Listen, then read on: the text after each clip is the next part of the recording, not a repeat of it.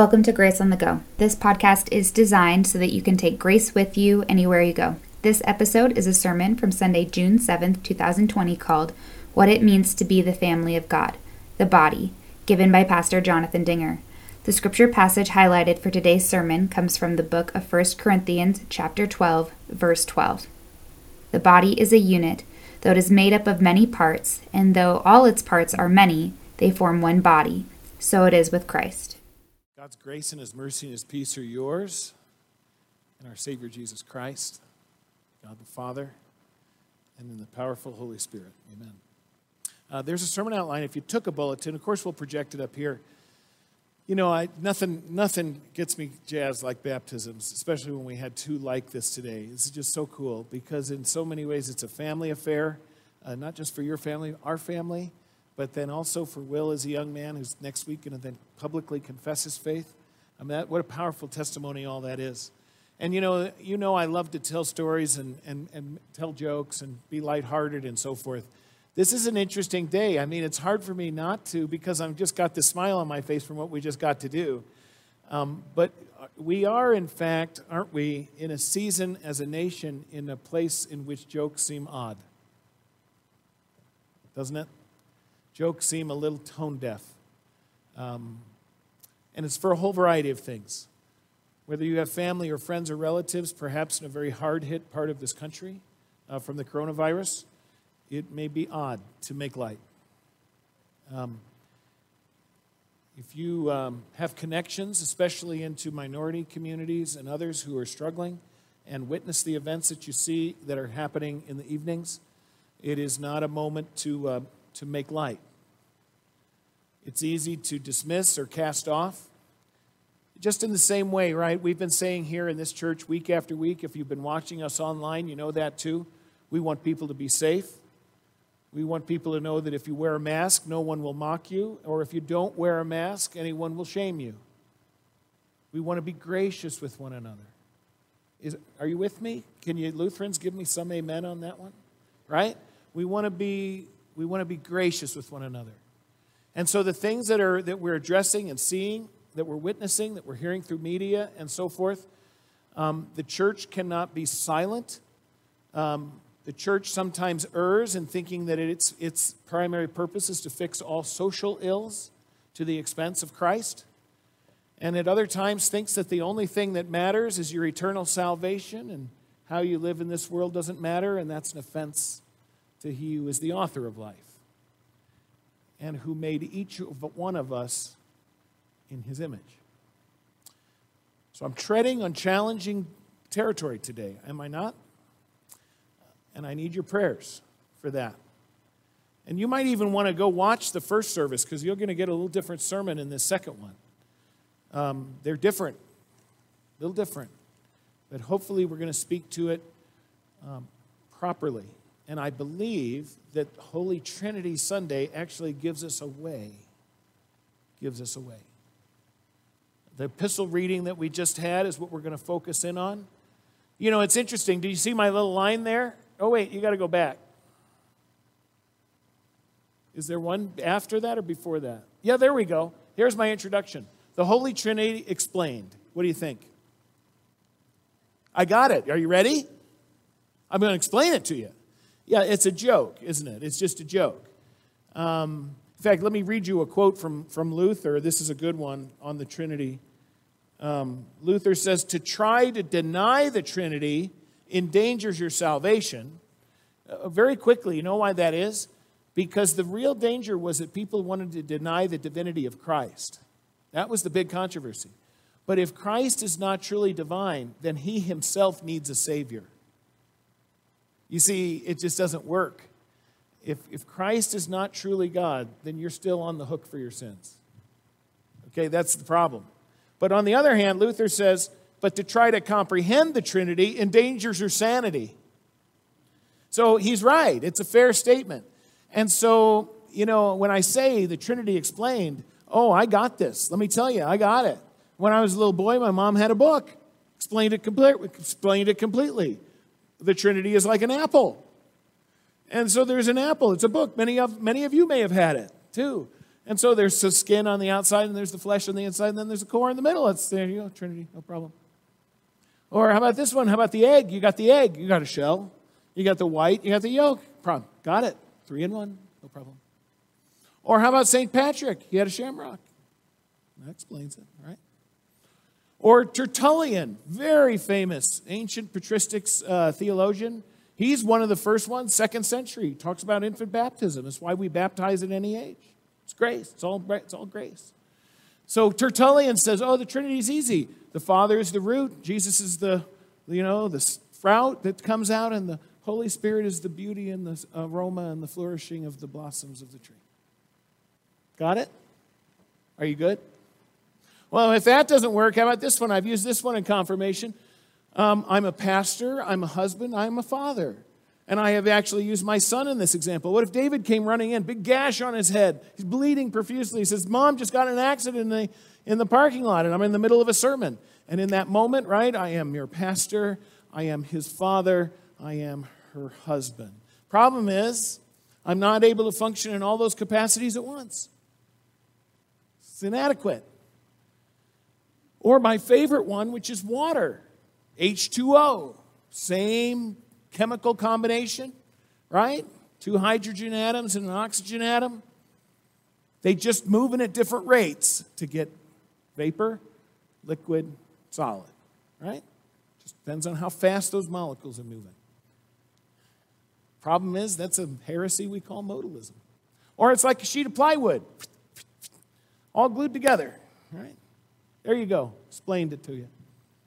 Problem is, all of those are inadequate, and I say to you, thank God. Thank God that we cannot explain the Holy Trinity. Now, here's my connection. I can fix all this stuff with the riots at night. I got it. I got it for you. I got it all fixed. You believe me? I don't. There's way too many pundits on TV who seem to think so, though. There's too many conversations I hear where people have concluded, this is just easy. Just lock them all up. Or dismantle all the police departments. Or you just need to fund it more.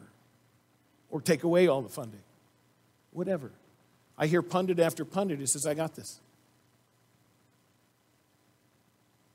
The reason I love that I cannot explain to you the Holy Trinity is that it requires me, I'm not good at this, to just bend my knee.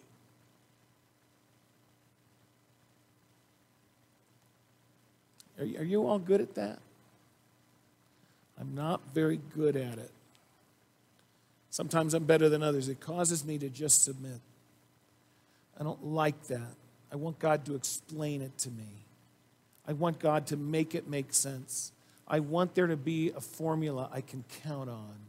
I want there to be something I can balance in my checkbook.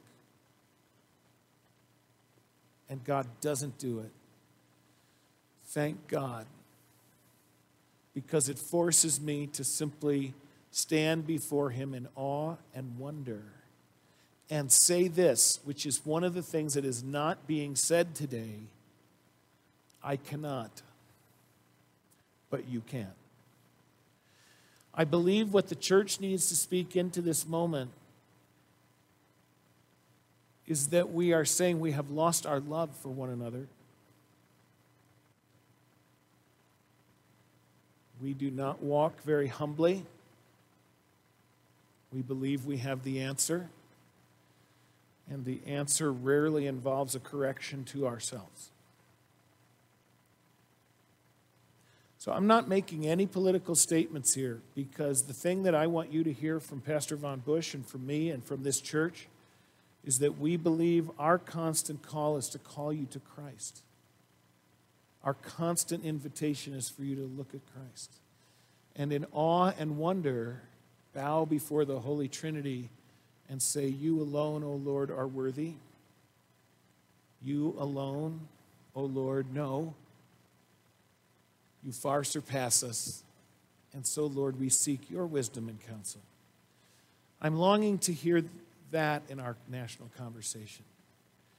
we have seemed to be singularly unable to come up with the solutions on our own and in our own strength and ability and intelligence. Someday, our prayer in the church is that we would submit to God's leadership and that we would allow God to lead us in humility and not in arrogance. I think this passage on the body, Paul is speaking to a church that's in disarray. This is a church that's struggling with humility. This is a church that has division, deep divisions. Paul talks about it. He says, he's very sarcastic with them. He says, obviously, some of you say, I follow Peter. Some of you say, I follow Paul. I follow Apollos. I follow Christ. Paul says, well, obviously, you have to do that to prove who's better than the other guy. I mean, you could just read it underneath the lines. You guys are idiots. What do you think you're doing? So if I had to do this, so when he gets to this passage in chapter 12, and forgive me, there's the verse here, right? Body's a unit that was made of many parts. All the parts are many. They form one body, which is Christ. Go to point 1, if you would, for me. Because here's the thing.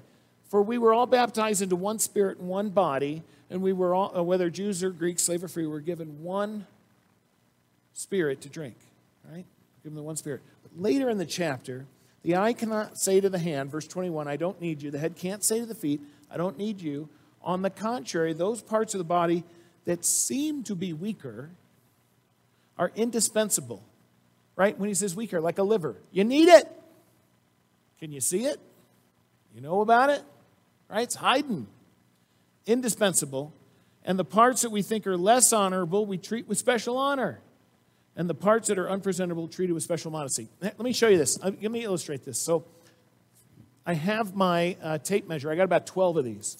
Some of them is because I lose them. Other ones are I keep certain tape measures with certain tasks, like to do tile, because I need the same tape measure to do the same measurements. Those of you that do a fair amount of this work know that virtually no two tape measures measure exactly the same. If you use them at all, they get gunk and they get bent and you drive your car over them and the rivets move and eventually they'll be off by 1/8 of an inch or something. And when you're doing tile work or finish work or you're framing a doorway or something and you need to be level, you need to be straight and you want it to be right the first time, you better know how to use a tape measure. I am telling you, this is a weird thing. You may think that to learn how to use a tape measure is no big deal. It's a big deal. Because when I go down to Mexico and build houses, I'll usually do this because down there I'm trying to teach kids. And I'll say, go cut me 4 pieces of wood at 14 5/8. And the first 5 pieces are not 14 5/8. And if you're cutting rafters, they ought to be right. If you're framing a window, it might be nice if it was level. So the thing is, about that is, so a measuring tape is an interesting thing. Because on the one hand, it can be very precise. But what a measuring tape does? It tells you when you're right and when you're wrong. Especially if you actually know how to do it. You know what Paul is saying? He's saying in the body, we don't use measuring tapes. But the problem is we seem to be comparing all the time. One person is more valuable than another. I mean, Ryan did a good job mentioning that. Like in the church, the pastor's more important than others. Please hear this. Please keep this forever in the archive. That is a lie. I am just one of you and Jim, too, who you have asked to serve on your behalf. We're not greater, better. Nobody's greater nor worse. It's just the body. Every part together. Every part functioning together. And so you know what Jesus does? I love this. Jesus takes the measuring tape, throws it out. No measuring. It's a critical tool if all you're about is the law. Because in the law, we're going to measure that baby and we're going to show you where I'm right and you're wrong. And that's what we have going on in our world today. I'm going to measure this. I'm going to measure it through history. I'm going to measure it through character. I'm going to measure it through income. I'm going to measure it through, pick your thing. And Jesus Christ is uninterested in measuring. He's interested in building bodies in which one part of the body is not of greater value than another. You have the head who is Christ, and all the parts are attached to Christ. and are given greater value. Look at this. Measuring leads to sin and error. If you're taking notes, measuring leads to sin or error. It points out flaws. It points out where we fall short or where we're too long. Instead, what is God trying to teach us? That we are less when we are divided and we are more when we are together. Whenever I do a new member class, we get to the point where we talk about membership. And people always ask me, why should I be a member? Because we're in an era where nobody joins anything. I'm not joining that. I get it. Okay, I get it. You know, it's commitment. We're averse to commitment or whatever. Here's the deal. The reason, and I tell people all the time, there is no Lutheran section of heaven. Thank God. It would be the most boring section you've ever been to. So, I mean, I want the Southern Baptist section, or I want the Pentecostal section or something. You know, anyway, I'm kidding, really. But the idea is there's no section like that. And so what we do is I say membership doesn't score us anything in heaven. But look what it has allowed us to do.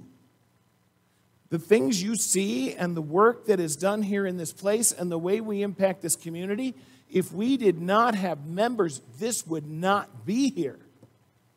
Because members band together like a body, like a family, so that they might accomplish God's purposes. So the question we're really posing here on this Trinity Sunday is, what does God want us to learn from the Trinity?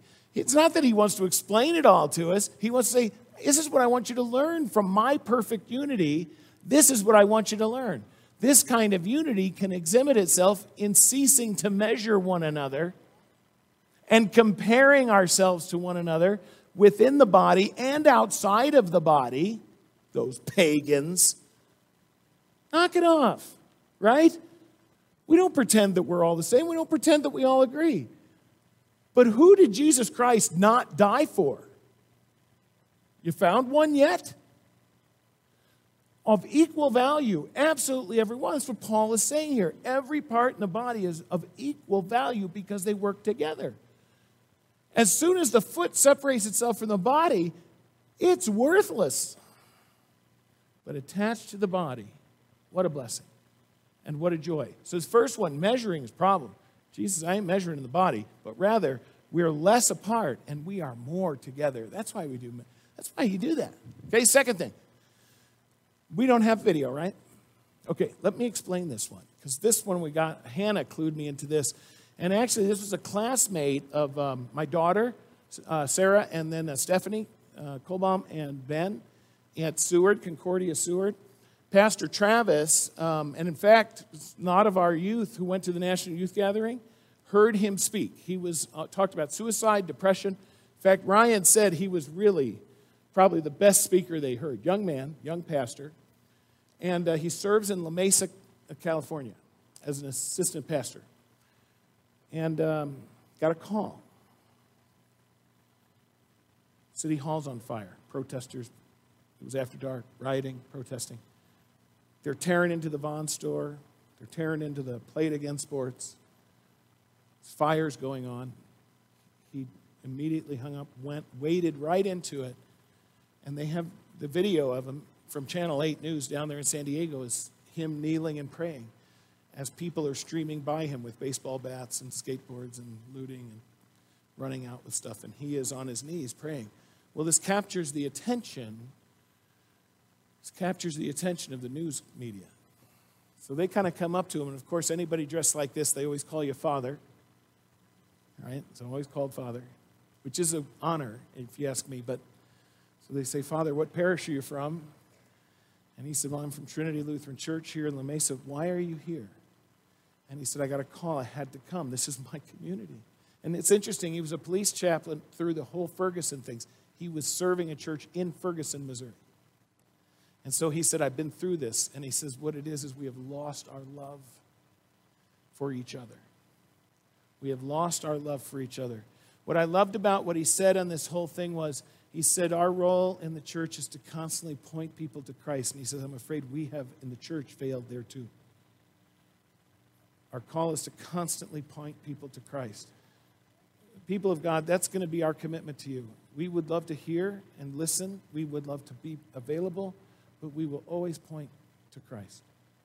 For our own grace and forgiveness that we need, but that all would look to Christ. Second point is this: we're in this together, like it or not. That's one of the messages of the body, isn't it? The body can't say, the liver can't say, hey, I'm taking a hike, see ya.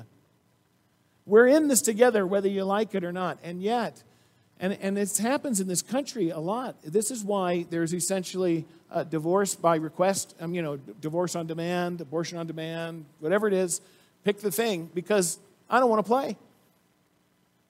I just don't want to play. I'm going to take my ball, I'm going to go home.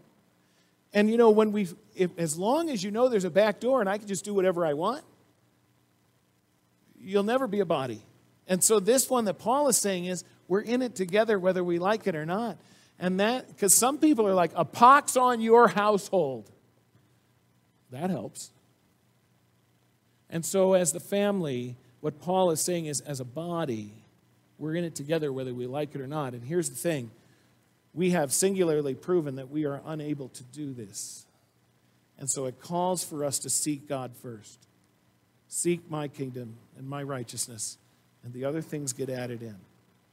But first things first. It's a call to seek God and his leadership, a call to say, what would Jesus be calling us to do in this moment? It's interesting. At family reunions, you play games, weird games. And over the years, I remember being a little kid, I had a couple of cousins. And as they got older and older, one of the big things in our family reunion was three-legged race. And the three-legged race can make you look very foolish. Especially makes you look really foolish if you decide, I'm in charge of this thing. Right? And you don't consult with the person who's tied to you. But pretty amazing things could happen. I had two cousins that, I kid you not, they were probably in their mid-late teens. And they got it so figured out, they could run. I mean, they just ran. As if they were not even tied together. It was bizarre. But they worked at it. Because they discovered, they said, if we're going to win this thing, we got to kind of admit that we're in this together, whether we like it or not. And so we better figure this thing out. Because the irony was, when we did it, we always pulled names out of a hat. It wasn't like they planned this. They had to figure it out. And so we're in this together whether we like it or not. The foot can't say, because I'm not a hand, I don't belong to the body. Just because you say it doesn't make it so. The hand is still part of the body. Last thing. So my grandson, baby Luke, this is fun. He was here at 8:30. I got to talk about my grandson for just a minute. He is now 6 months old, yesterday. And he said, and now he is doing this. This is what he's doing. Especially, that made me dizzy. Especially when he's happy. He is not saying no, but it's coming. Right?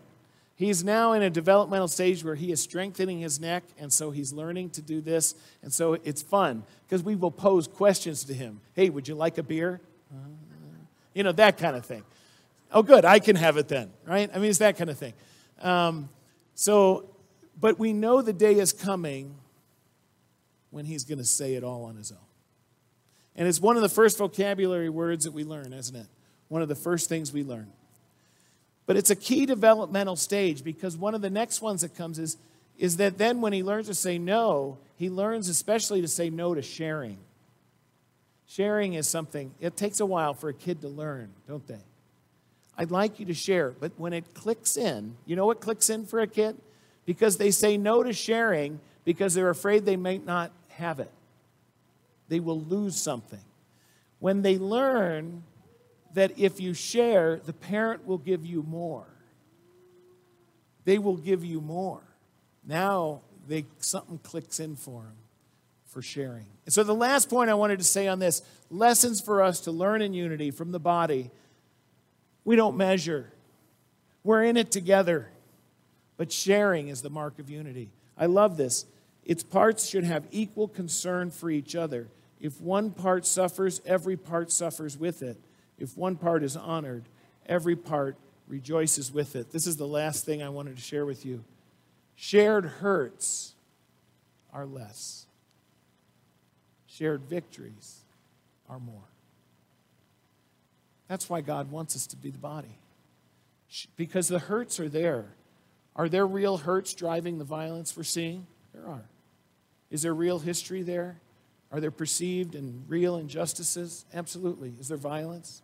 Is there loss? Is there fear? People have lost incomes, jobs, livelihoods, businesses. People are impacted in whole bunches of ways. Those are real hurts. Shared hurts are less, but shared victories are greater. And that's what I want to offer, a victory in Christ, a victory that shows grace and forgiveness, a victory that makes us new people, because that's what Christ has already given to us in Blake and Will's baptism, in the forgiveness of sins, to the glory of the Father. Amen. If you have any questions or comments about this sermon, email them to podcast@gracepocatello.org, and make sure to subscribe to our channel to stay up to date on sermons and classes at Grace Lutheran Church in Pocatello, Idaho. This podcast is designed so that you can take grace with you anywhere you go.